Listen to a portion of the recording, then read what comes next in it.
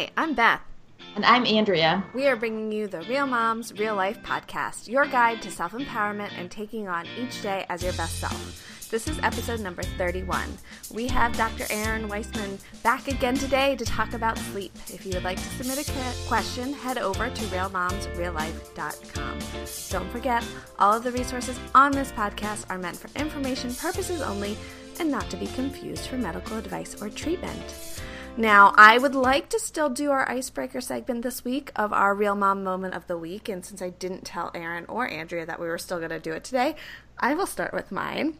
So basically, this is our segment where we talk about kind of our mom fail moment for the week, although there's no such thing as failing at momhood. You're always trying your best and learning from our mistakes and errors. So my Real Mom Moment of the Week was a couple nights ago. We are in the throes of nighttime potty training, so getting my daughter to go to the bathroom right before she goes to sleep is essential because that's like what sets us up for the rest of the night. And she was so tired, and I didn't realize how tired she was until she threw a screaming fit that she didn't want to sit on the potty, so I held her, and then she fell asleep in my arms. And it was so sweet, but like, I had to get her to go to the bathroom. And when you're in that, like, just falling, we're talking about sleep today, right? I mean, you're in that just falling asleep mode, you get really cranky if someone starts to pull your pants down. So that was my moment of learning of like, okay, if she's this tired, I should have gotten her to go a little earlier and all would have been fine. And it worked out well. My husband came in and we like took turns trying to like calm her down and finally got her to go. But it was a rough, it took about a half an hour to successfully get her to use the bathroom when she could have been sleeping for half an hour, which I just feel so guilty about. But, Aww. So that's my moment. It happens. Oh my gosh. Yeah, we're not there yet. Anywhere close to that. Erin, do you have one off the top of your head? Shoot, girls. I got 3 kids. I mom fail at least on triple time. My probably good mom fail moment is I just had my oldest graduate kindergarten. He is super excited about being a first grader. So on the first day of summer, I took the 2 littles to daycare so that we could have like a mommy and me day, thinking that's like first day of summer. We're going to just like start it off and like rock this world and do something fun. Well, unfortunately, I had worked the night before in the ER, and again, we're talking about sleep, and so I maybe had like 4 hours of sleep before we did like our mommy and me day. Oh, it was not the day that I was envisioning. I totally mom failed because, I had wanted to do something fun and exciting. And we had a few like good small moments that I am relishing in, but we went to lunch at our favorite little sports bar and it just started like torrential raining. And I'm like, first day of summer and we're probably going to have a tornado. And my son went crazy. So he is like a future meteorologist, paleontologist, every kind of sciencey thing anyway. He has got my science brain and he just totally freaked out in the middle of the restaurant. And I just kind of sat there in the booth and was like, okay, we're going to be fine. There's probably not a tornado. It's just raining really hard. And eventually it was to the point that we were just sobbing so bad about dying in a tornado in the middle of our favorite wings joint that we just had to go to the bathroom and just hang out in the handicap stall. But you know what? It was a fail, but it was also a success moment because we definitely had bonding over the statistics on tornadoes that I was definitely Googling in the bathroom to reassure him that the likelihood of a tornado is very, very small. Oh my gosh. I love that it turned into a bonding moment. I feel like all of my like real mom moments end up at being like when I get the best cuddle time, so they're kind of worth it. Nice. Mine was yesterday. I do like 20-minute consult calls, and yesterday this call just turned into a lot longer of one. I really enjoyed talking to this person, but I could not get her off the phone. And I was like, my Remy was getting so cranky. Like, he was like, I was holding him, and she's like, oh, it's fine. I don't mind. I'm like, no, like, it's nap time. I really need to get off the phone. And, but she just kept asking questions, and I really wanted to answer her questions. And I kind of kept feeling like, okay, the next one will be the last one, and I just let it go way too long. And so I'm trying to change his diaper and, like, get him down for a nap. And so I was, like, nursing him on the call. And normally, like, our diaper changing, nursing pre-nap time is, like, 100%, focused on him. Like, I'm not doing other things. So I'm, like, sitting here on a call, like, barely paying attention to him. And finally, like, I'm trying to get off the phone, but I'm like, oh my God, he needs to go down for a nap so bad. Like, we are so past nap time now. He's so tired. He's, like, crying. And I'm just like, I just put him in his crib, and I was like, said, like, hold on to the girl. And I was like, okay, good night. Have a good nap. And, like, just walked out of the room. And he totally fell asleep. But I felt so bad all day. I was like, that, because I don't get to say that I have to go to work. So I, like, didn't get to see him until, oh my gosh, like, this morning, I guess. I don't think I saw him at all last night. Yeah. I'm trying to think, like, did I wake up? No, Adam got up with him. Anyways, so yeah, I didn't get to see him until this morning after that. And so I just, like, felt really guilty all day for that, because I didn't get any good cuddle or bonding time after my mom fail of totally neglecting my child doing a business call. But I was pretty proud that he went down for a nap without that. I feel like sometimes those experiences teach us, like, oh, look what my child can do. Yeah. But yeah, it's hard to work in the home and out of the home and be a stay-at-home. I feel like we all kind of battle all three of the challenges of life, of stay-at-home mom versus working mom versus work-at-home mom. So yes, they're all tough. Well, thanks, ladies. Absolutely. So I am going to give her bio. You guys might remember her from episode 21, and if you didn't listen to that episode, please go back and listen to it. We are going to have Erin on a little bit more regularly because we loved having her so much. So Dr. Erin Weisman is a family medicine trained osteopathic physician and a fierce advocate for better health and wellness, particularly among healthcare providers and working moms. She lives and practices in rural southwestern Indiana, loves her role as a farmer's wife, athlete, and mother of 3 littles ages 6, 4, and 2. Early in her medical career, Dr. Erin realized that she was already burned out from medicine. By rising through this very difficult situation, she has come to recognize the passion of her heart, which is motivating and inspiring others. She focuses her work around like-minded women to know they are never alone in burnout and motherhood, and that help is available for those who ask. She lectures, video blogs, and provides personal coaching via Truth Prescriptions. She can be reached on Facebook, LinkedIn, or Instagram, and has a new program coming out this summer called Dr. Me First. All right, let's talk about sleep. Let's do it, because we all probably are sleep deprived. Wouldn't you say that, ladies? I'm really protective of my sleep, so I'm working on it really hard now. Although by the time this airs, I might have a little peanut, so I will probably be very sleep deprived at that point. Yeah, I'm sleep deprived for sure. Even though I'm protective of it. Statistics say that if you meet 10 people walking down the street here in the U.S., 5 of them most certainly are sleep deprived, meaning you're getting less than the recommendation as far as hours of sleep. Recommended time of sleep per night is 8 hours. And just as we were talking before we started recording, it's really hard as a mom to get that dedicated sleep time, especially when you have littles that are getting up. But even as your kids get older, it seems like once you get them down to bed and everybody is calm, that's like when mom mode kicks in, and you're trying to get everything else that you couldn't do during the day together at that point. So I kind of want to just acknowledge that, and just acknowledge with you guys too, as moms, we just need to stand up and say, yes, we need to focus more on our sleep, because sleep, instead of just being like an addition to a healthy life, I really believe that it's a foundation, because when you are rested well, when you're getting the proper amount of rest and recharge from your sleep, then you can build upon that foundation of feeling good so that you do make the healthier food choices, or that you have the motivation and energy to get up and move and do something fun. And even we know that when people are not sleeping well, your productivity decreases, be it that you are working outside the home, working inside the home, or being a stay-at-home mom. You are just more productive when your sleep patterns are healthier.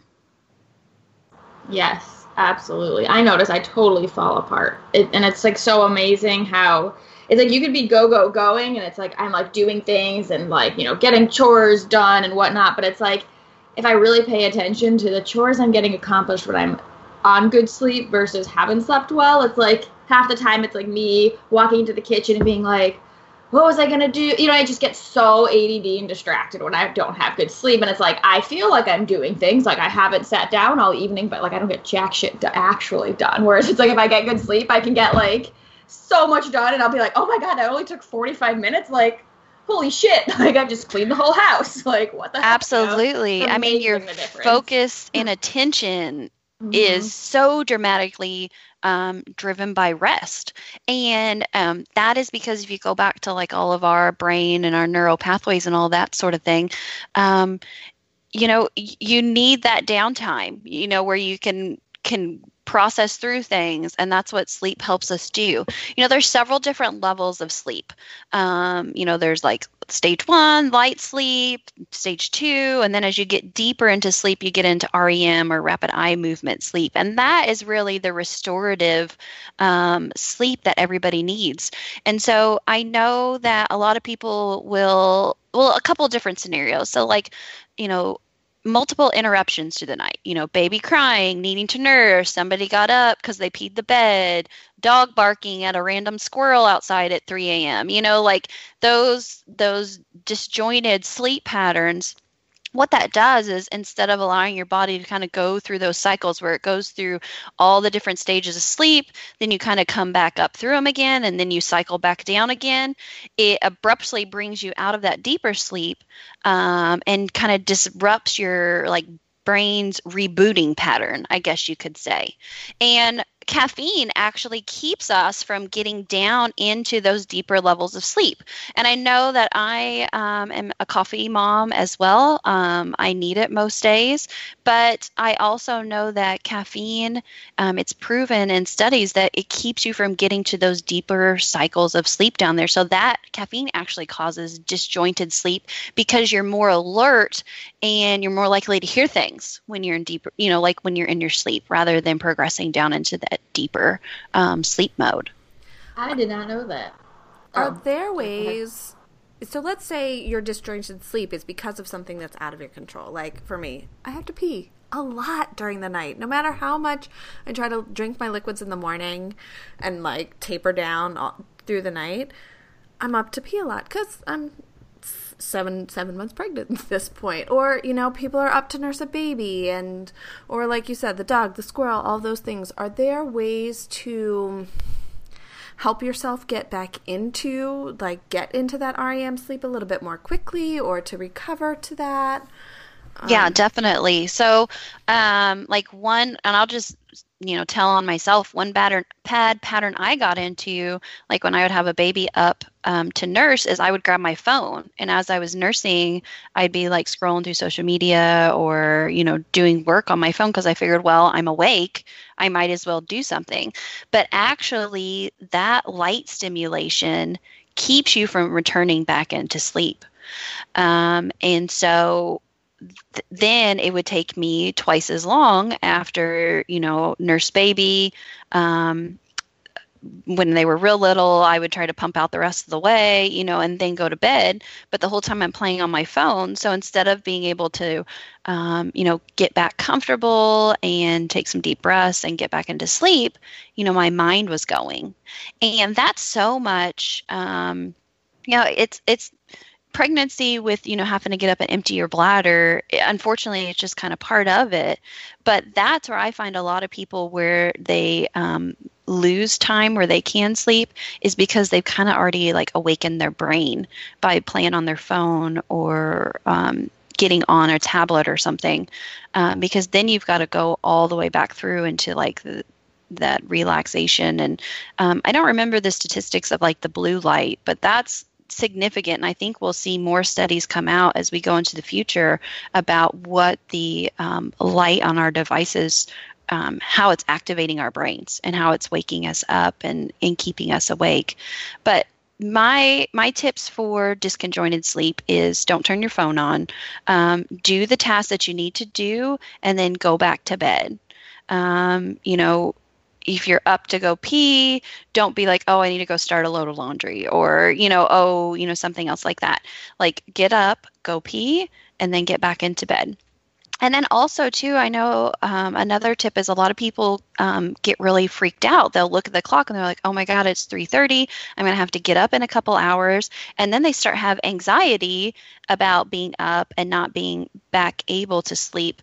And so what I recommend for those folks is kind of just to have a practice as far as something you say or something you do each time before you go to bed. So it's kind of something that is a routine for you. We have bedtime routines for our kids. We bathe them, we brush our teeth. Maybe some people will read a book or do a bedtime story. And so it's the same for us adults. We need to have some kind of routine that when we are awoken, that we can, say a mantra, take some deep breaths, some reassuring thoughts, and then kind of settle back into bed. Now, it's definitely one tip that if you do get back into bed and you're not falling asleep within somewhere between 10 and 20 minutes, that you should get back up again and then kind of restart your routine, because there's evidence to show that you laying in bed and just flopping around actually leads to more anxiety around sleep. Yeah, I've heard that. And I'm going to, if you don't mind, add to your tips a little bit. Sure, go ahead. For getting up to go to the bathroom in the middle of the night, since we know light bothers us, we have our house and bathroom set up. So it's we have the orange night lights. And there are ones, maybe I'll make a note, Beth, we can link to them on Amazon. Super cheap. They're $10. You stick them in, and they're actually pretty bright. So it's enough to illuminate your bathroom. So hopefully, you can see your toilet. But you can definitely get more, lights in there if you need to. But that way you're not turning on any bright lights, because I feel that instantly wakes you up the second you do that. And then I have an alarm clock that, again, super cheap on Amazon. There's a million of these. It's this little wood square thing that it doesn't show the time unless you hit it or make a noise.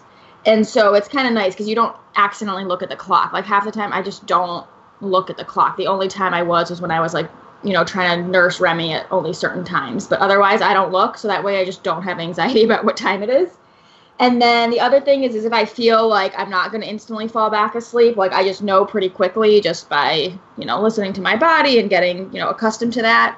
The getting up thing, I know that there's research behind that. That does not, if I get up, I'm not going back to bed. That does not work for me. But I will pull out my phone and do a meditation on it. So that's the only time you can pull out your phone. But I have it on airplane mode, and I have it on my really, really low light setting, and I have my blue light filter on my phone, and I just barely open one eye, just enough to open my Calm app and turn on a meditation. And I feel that usually knocks me out pretty quickly. I just put on a 20, 25 minute body scan, and then I'll usually fall back asleep. Anyways, Beth, do you have any tips that have helped you? No, definitely the big thing for me was the I've gotten all the orange night lights and that kind of thing. So when I go check on my daughter, they are bright enough. We have one in the hallway bathroom that lights up the whole hallway, and then one that is in my daughter's room that's plenty of light. I mean, it doesn't seem like a lot of light when you first turn the lights off, but in the middle of the night, it's oh wow, I can see the whole room. So we can get her to the potty with this nighttime training without a problem. I definitely, when I get up to pee, it's usually the hardest part is laying there do I really have to pee? Do you think I could fall back to sleep? But I know that if I just get up and go pee, then I'll be able to fall right back to sleep. But I like to do different breathing. I might do the 4-7-8 breathing techniques. I might do progressive relaxation where I just will be saying in my head, my toes are relaxed, my feet are relaxed, and I just kind of go through and relax different parts of my body and do that. So I don't pull out my phone, but it's similar meditation techniques that I just have learned over the years, and I think we've talked about some of them before, but I can link to them as well. Absolutely. Having something that you can definitely follow. And also just a fun side note. So that third trimester of pregnancy, those sleep patterns are actually supposed to be getting you ready for nursing. So that's what I always told myself when I was getting up in the middle of the night. I'm like, oh, I'm just doing my pre-work so I can have this little baby.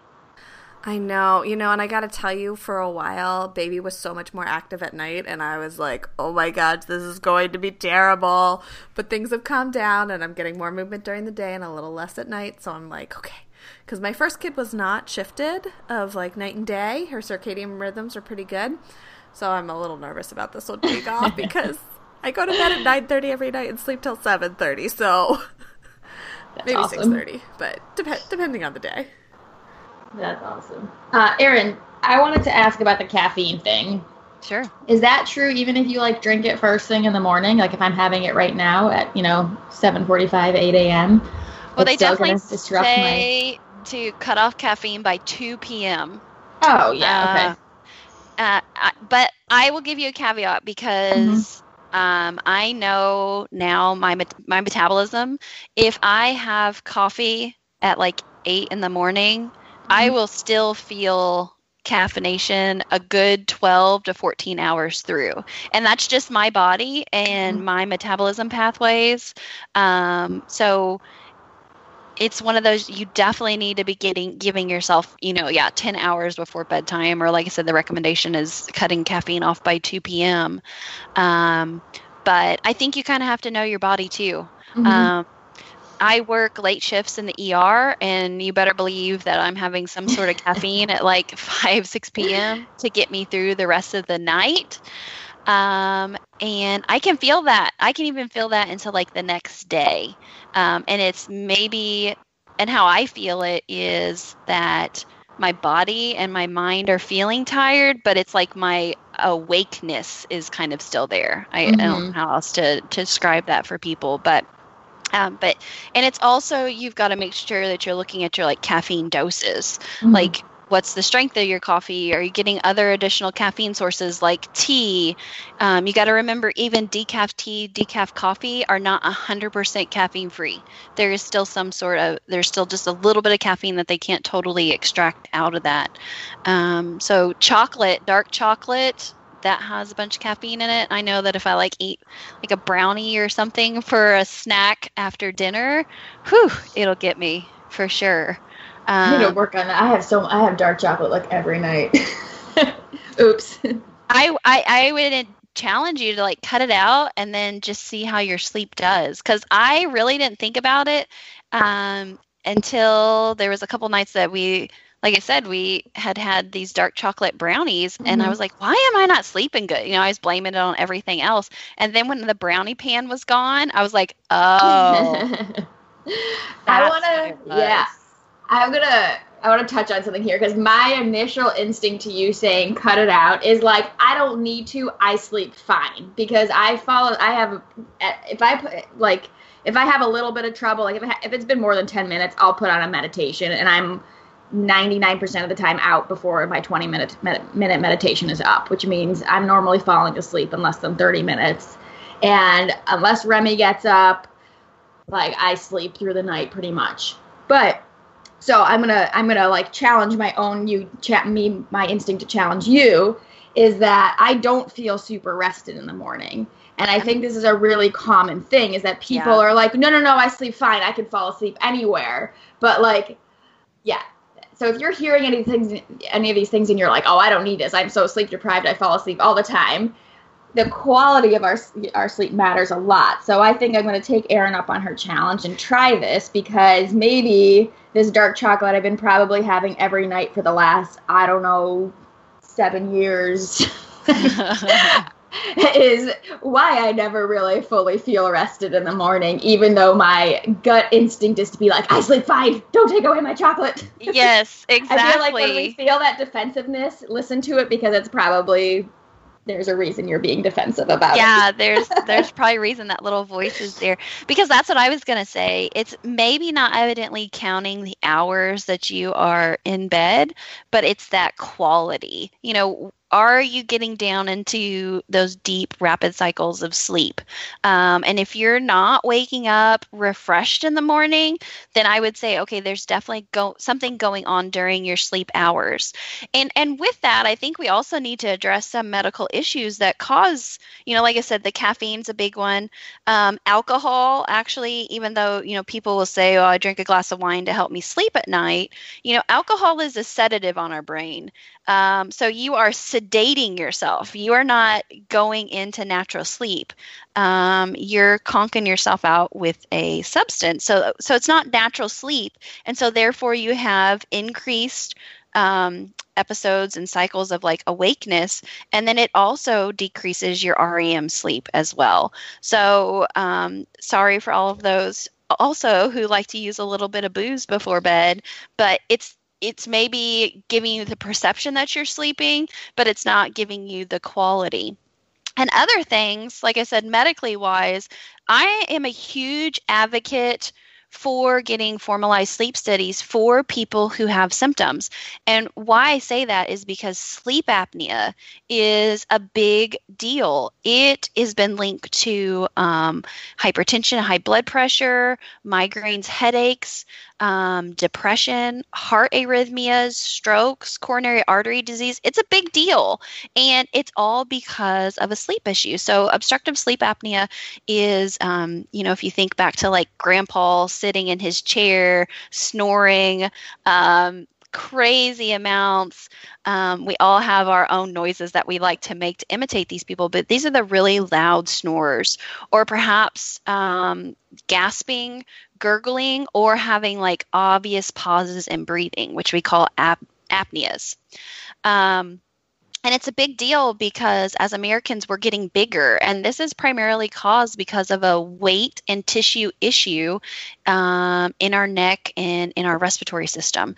So you're sleeping, you're laying on your back, you're relaxing, you're going down into like your second stage of sleep, all your tissues start to relax, and that starts to collapse in on your airways. And so in order for your body to get the oxygen it needs, it causes you to take a deeper breath. Well, that deeper breath like vibrates those tissues, causing a snore or a gargle or a gasp to get that oxygen in. And if that continues, your body is actually having to make you work while you're sleeping just to keep you breathing, to keep that oxygen going. So that will never allow you to get into deeper levels of sleep. It also is causing stress on your body. So you're going to release increased stress hormones.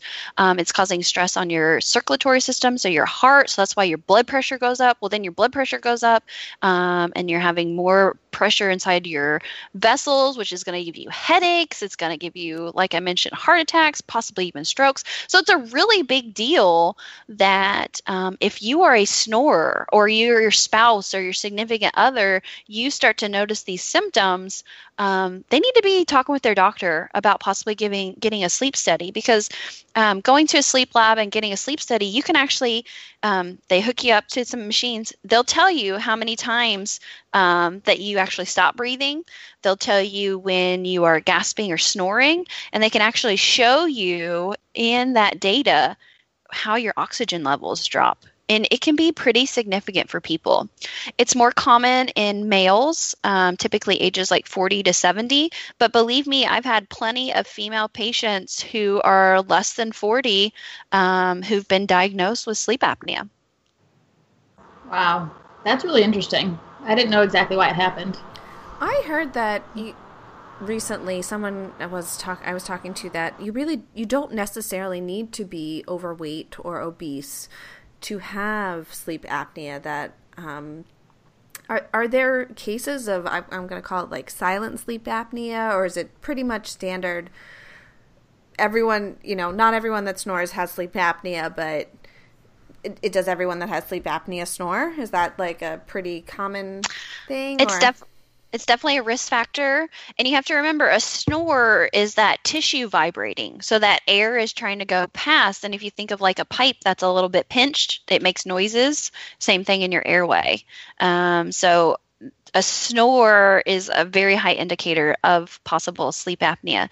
And as far as not being overweight, a lot of times what they'll do is they'll actually measure your neck circumference. So if you have a neck circumference, everybody get your rulers out, and if it's greater than like 15 inches, I think it's 15 3/4 inches is the kind of the screening guideline, then you also are at risk. So the rest of your body may not have that, but your neck might. I know that when I was pregnant with my third, I snored like a chainsaw. It was horrible. My husband recorded me, he videotaped me, but it was because I had put on so much weight during that pregnancy, and primarily I carry a lot of weight in my face and my neck.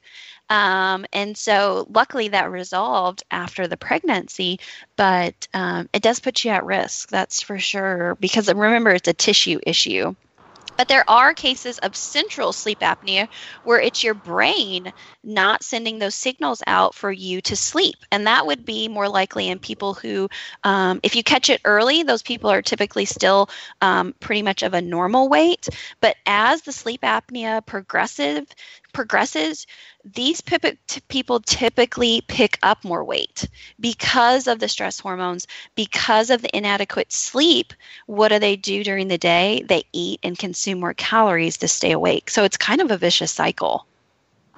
Yeah, and I know we just did a whole episode on, weight not being a great measure, but if weight is something that you have been struggling with and you're not sleeping well, I mean, that is absolutely number one thing to look at and figure out what's going on there. What about medications? I feel like I have patients on sleep medications, and then also nutritional clients on sleep medications, and they're like, well, I can't not have them because I can't sleep. But I've always heard that like the sleep quality you get on these is not as you don't actually get the restorative sleep. Absolutely. Like similar medicines that, the sedatives are going to be similar to alcohol. So mentioning the things like what alcohol does to you, that's similar. And again, like you said, yeah, you may be getting the hours, but are you really getting the quality? I would really encourage folks to get actual sleep studies, because maybe you've got something else going on. So much I find it's anxiety linked to sleep. That's what people are dealing with rather than the inability to sleep, like being a quote unquote insomniac, because those are actually like really strict diagnosis guidelines to be diagnosed as an insomniac. I find it's so much more, it's anxiety.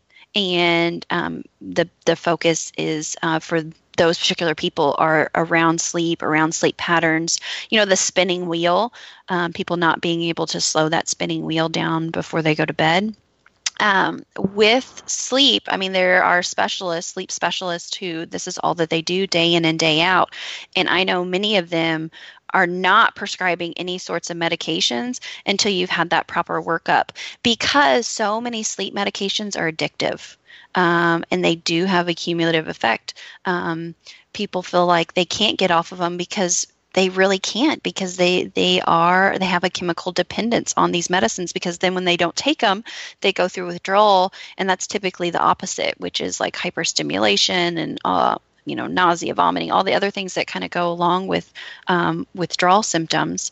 And we also know through just some recent studies, particularly in younger population, is that when they did a head-to-head study of medications versus CBT, which is cognitive behavioral therapy, which is similar to like the meditation and that sort of thing, working with a therapist, you get pretty similar results doing one or the other. People tend to do a little bit better if they are self-engaged and they picked doing the cognitive behavioral therapy and they really buy into it. So I think it's interesting, it's kind of the whole mind over matter. If you are able to modify your thinking processes, it may be just as good as a pill. I love that. And what I want to acknowledge here, and I mean, we've kind of said indirectly, is that if sleep is an issue, if anxiety is an issue for you, you're like, yes, those racing thoughts, that spinning wheel, I can't turn it off. This is not a short-term solution. This is not like, oh, okay, tonight just listen to a meditation, I'm going to magically fall asleep. This is long-term work, but it's worth it. So get support through this. This is not I don't think there's going to be any one magic, intervention for this. So I think just acknowledging that this is going to be a long journey, but it's absolutely worth it for your life and for your health is just a really important thing. Well, and I think we have to remember too, like life comes in seasons. There's times when you're not going to be able to sleep, like with a newborn, but there you just have to know to look ahead and say this is going to change too. And so if you're actively making decisions to try to make better sleep patterns, it's not going to start overnight. Just like you start any kind of routine, you're not going to go to bed tonight and feel like $1 million tomorrow just because of one night of sleep. But I think it's the active pursuit of being like, okay, I am going to get intentional about getting to bed at a proper time. I'm going to make sure that I'm getting off of my screen. I'm going to look at my sources of caffeine. All of that kind of stuff. That was so helpful, and I just kind of wanted to wrap up sort of all the kind of tips into one final conclusion. So we talked a lot about how important sleep is, but really we don't want anyone to stress about sleep. I feel like that's the bottom line of everything we talk about. It's not about stressing about it. It's about being aware that it's something that's a challenge for you, trying to set up a routine so that you can sleep a little bit more, maybe get a standard bedtime if you can do that. Be mindful of the caffeine and alcohol intake, especially as you get closer to bedtime, but even earlier in the day. Set up your environment in a way where you're not disrupted by different lights or sounds or other distractions. And if you really are continuing to have struggles with sleep, then you should find a provider and maybe get some testing done and see what might be impacting that. Do you have anything else to add, Erin? No, I think that was a great conclusion, and I hope everybody can catch some more Z's tonight. Thank you for joining us today. That's a wrap. For more from Erin, you can find her on Facebook at Truth Prescriptions with Dr. Erin Weissman, and I will link to that in the show notes. Follow Andrea and I on social media for news, updates, and calls for questions. You can find me, Beth, at Feats of Real Eats, and Andrea at Dr. Andrea Moore on Instagram and Facebook. Please subscribe to this podcast so you don't miss an episode and write us a review. Show notes for this episode and all podcast-related information can be found at realmomsreallife.com. You have to take a nap as a mother with small children, especially or when you're tired, you're tired. Like there's a reason you are tired. But my caveat is don't then stay up to 2 a.m. Mm-hmm. Like take that nap, get up, do the rest of your afternoon, evening, and then proceed back to your bedtime.